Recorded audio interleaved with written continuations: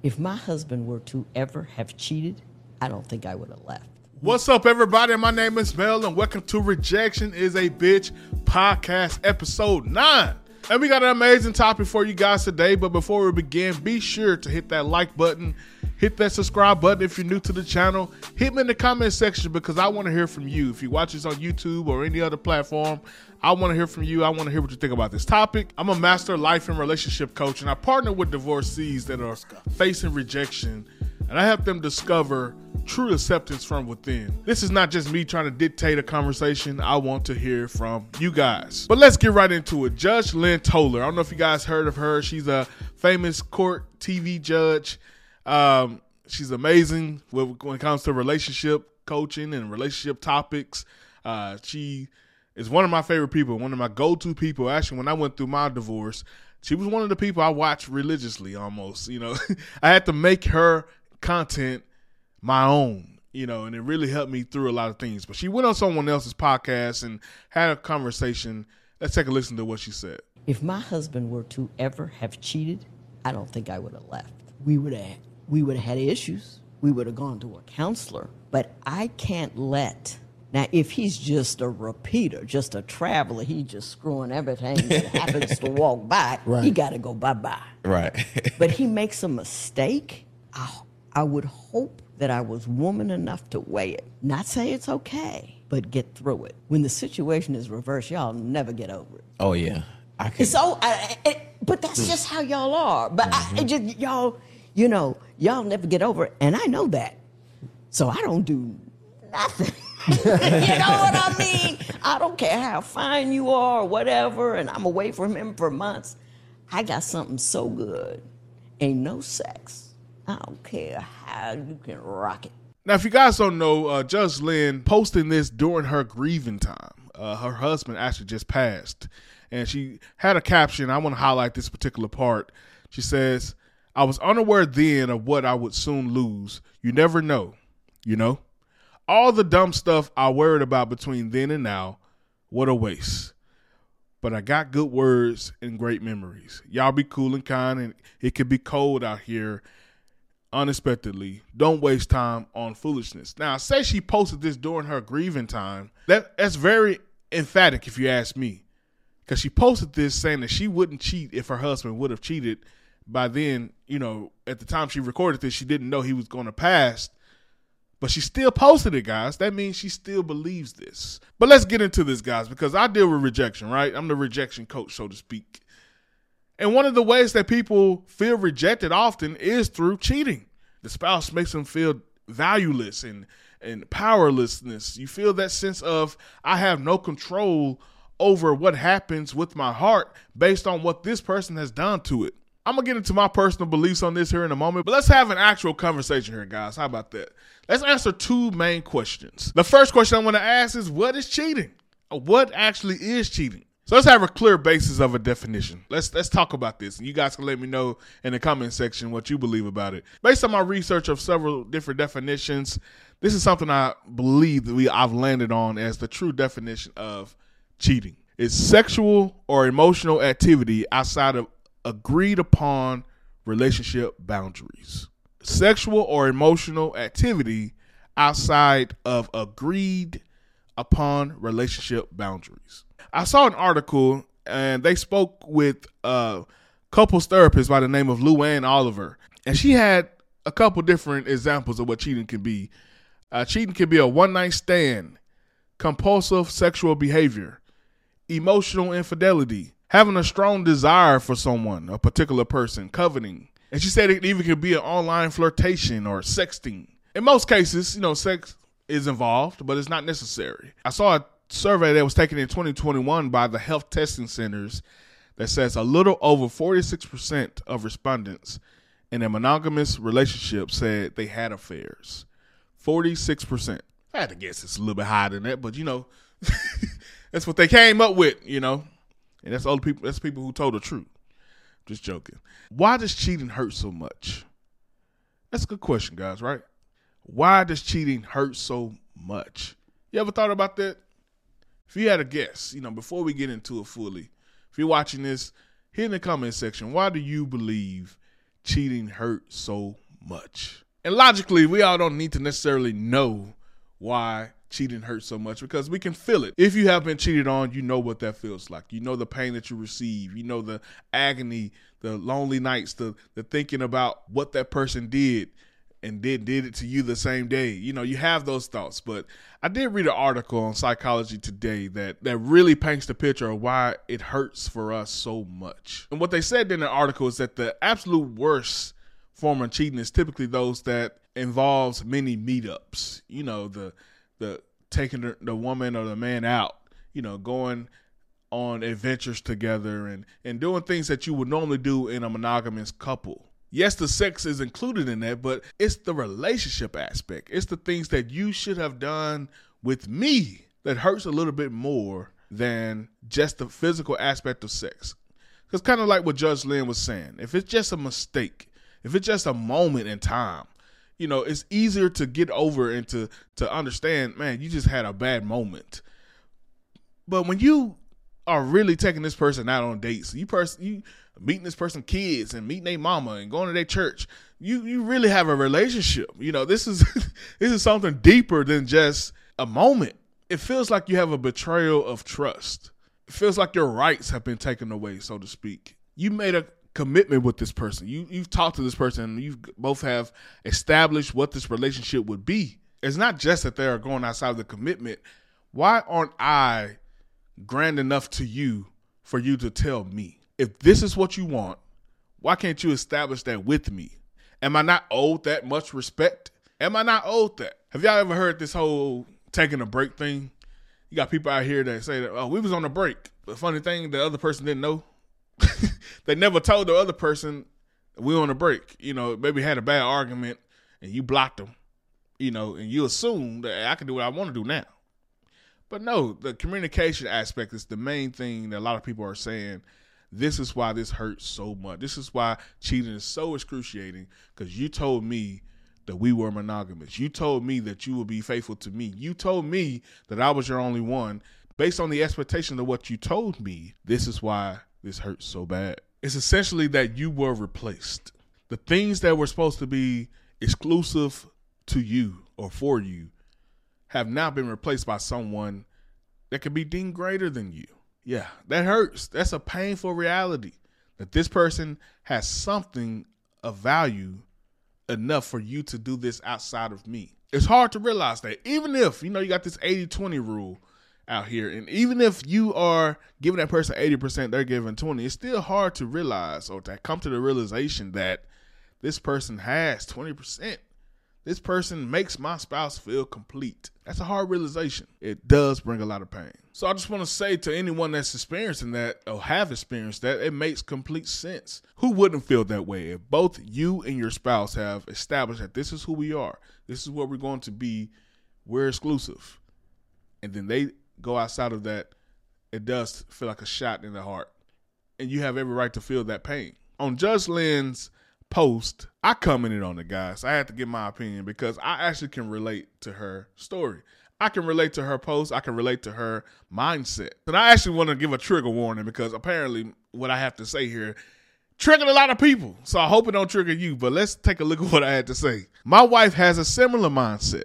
I'm grateful for a woman that sees my hypothetical mistakes as part of my personal development and not a direct action against her. And this is true, ladies and gentlemen. Me and my wife, during our dating time, we had a couple harsh conversations, a couple tough conversations that if it didn't go well, we more than likely would go apart, you know.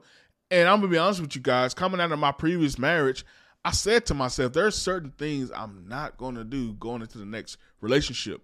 One of those things is not be transparent about who I am as a man, and as a man of God, and as a person that's developing in my areas of faith. The things I know that are inherent in me that my nature wants to do, I need to be upfront about that and be honest about it so that we can establish what this thing really is. A marriage or a relationship in general is all about two individual flawed people. Two individual flawed people that are trying to get this thing right, especially if you're a Christian. You have standards based on the word of God. However, we fall short of the glory Hopefully you don't stumble going forward, but we all fall short. We all have things about us that are not quite up to par. Perfection should be the goal, but of course we're not there yet. The point is, I need to be upfront with my then girlfriend and now my wife to let her know this is who I am. This is what I've been. This is what I'm working on. Can you handle that? So from that, she assured me that she sees my hypothetical mistakes as part of my personal development and between me and Christ. So it's up to me at that point to realize what things are good for me in my relationship with Christ, what things will turn around and hurt her. So it's up to me to make those decisions. I'm grateful for a woman that allows me to figure those things out for myself. Apparently, ladies and gentlemen, this is so difficult for people to understand. There's a lot of women out here that took that comment hard and they took it to heart. And it triggered some things because, let's be honest, like we talked about in this conversation, like cheating hurts. And it's a lot of women in the comment section that went after Judge Lynn, telling her they love her, but you're wrong on this one. But they really came after me, and I had a lot of conversations with them, but I'm not going to go over all of them. I just want to point out one just to make this point. So I had this long conversation with this lady, and I understand that, sounds like there's a lot of pain in the conversation she was having, and I'm empathizing with her. But I want to talk about one comment she made. We're going to call her S. I don't know how to say her name, but we're just going to call her S. Look at what she said here. She said, the issue here is we are all getting closer to our graves every day.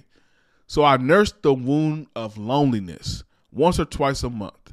If or when I get married, there'll be something else to nurse. So I don't mind being single because it doesn't matter. What matters is what I am called to today. And I responded to her. This, like I said, it's after a long conversation, but I said, I see. At the end of the day, this is a results conversation. A tree is known by its fruit. My question to every woman is, if your goal is to be married to a man of value, how is your current thoughts on marriage getting you closer to your goal? I'm not recommending my wife's method for anyone, but I will say that I am a man of value. We were married within a year of knowing each other. There's her fruit. Like I said, this is a conversation I had with this lady, but there was many conversations I had with many women. And pretty much they were all on the standpoint of, if I have to accept a man that's willing to cheat on me, I'd rather be single for the rest of my life. First off, I've never said that my wife has accepted me to cheat. Judge Lynn never said she has accepted her husband to cheat. The point of the matter is being married for life. That's the point. The point is you made vows. The vow said, to death do us part. And I understand there's a willingness to want to compare men to women at all times. We do know biology speaks louder than any other voice we have in this world. Biology tells us that there is a difference between the biology of a man and the biology of a woman, the nature of man and the nature of a woman. So based on that, you can argue with biology all you want. A lot of women want to compare. If a woman cheats, then the man should be able to take it as well. Judge Lynn said clearly, she already know that men can't take it. And it's true. Because at the end of the day, the way we value sex is so much different. That is crystal clear. It should be crystal clear to anyone. So that's a lot of the comparisons I received throughout this. However, there are things a woman can do to a man that a man should come back and forgive, in the same vein that a woman possibly should forgive for a man cheating. It is your choice, but it shouldn't be out of the question. It shouldn't be out of the question for a woman to see a man make a mistake that is, not perpetual decisions, but a mistake. And understand my marriage is more worthy to keep fighting for and to keep pushing forward than to give up on it based on a moment. And that's the thing. Do you value marriage? So a lot of people are going into marriage 1 foot in from the beginning, looking for that out. The marriage vows are not taken seriously. Let's be honest. The marriage vows are just a formality when it comes to the actual ceremony. The premarital counseling that you may do, that's just a formality to get your discount on your wedding certificate. There's nothing of value being placed on marriage. You in this thing for the long haul. And I'm saying this as a divorced man, but I'm saying this from a standpoint of what I've learned and the mistakes that I've made. Understanding that, man, I did not place the correct value on my marriage. Forgiveness should be the essential piece to having a fulfilled marriage. That loneliness aspect really hit me when she said, I nursed with the wound of loneliness once or twice a month. If I have to be honest, I think it's once or twice a week. But there's a lot of lonely women out there, a lot of lonely people out there that's operating in fear. And with that fear, it creates a wall that you put up. You create this wall that looks so strong, looks so prominent, looks like no one can get past it. And it's true, no one can get past it. That wall that you created is really a wall of strength. You know, you created this strong mentality, this strong dynamic about you that really is a facade. It's not true strength. It's really an indictment about you. It's a punishment. It's really all you have at this point. You have ran away from so many relationships. With every relationship that ends, you put another layer of bricks on top of that, and you wonder why you can't find a fulfilled relationship. You're too closed off. You're building so many layers that you actually are building a prison for yourself. You can't show up for the world because you are blocked off. I want to be real with you here because this was real for me. Infidelity has been a strong part of my life.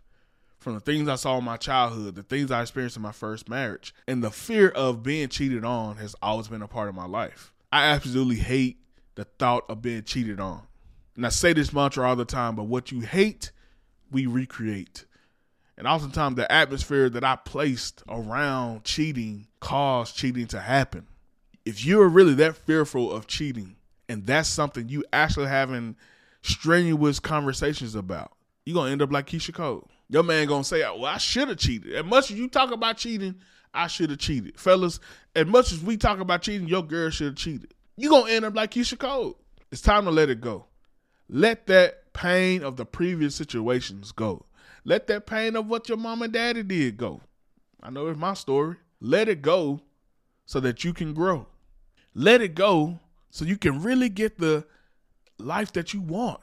What's blocking you is you. You are blocking you from getting to that point. If you're going into a relationship with the expectation that they will cheat, that this will go wrong, this will end bad, and you're going to continue to battle, to wrestle, to nurse that wound of loneliness. Marriage, relationships, dating, it's risk. It's risk involved, but you can handle it. You can handle it. If you need help processing this, if you need somebody that can really walk through this with you, if you need help from going from that loneliness to finding that fulfilled marriage, you want to see what that looks like for you, I want to be your coach. I've done it. I've gone from that loneliness. I know exactly what you feel right now. 5 years of a marriage that was destroyed, 3 years of separation, many years of healing, getting to the point where I have recovered tremendously. If I can do it, I have no doubt that you can do it as well. Let's go. But I want to be your coach. I want to walk through this with you. Feel free to hit me up on my website, lifecoachingbymail.com. My email, mailcoaching@yahoo.com. And any platform you may be watching this on, feel free to hit me in the DM as well. I want to connect with you. Thank you so much for watching today, guys. See you next time. Let's grow. Peace. Let's go.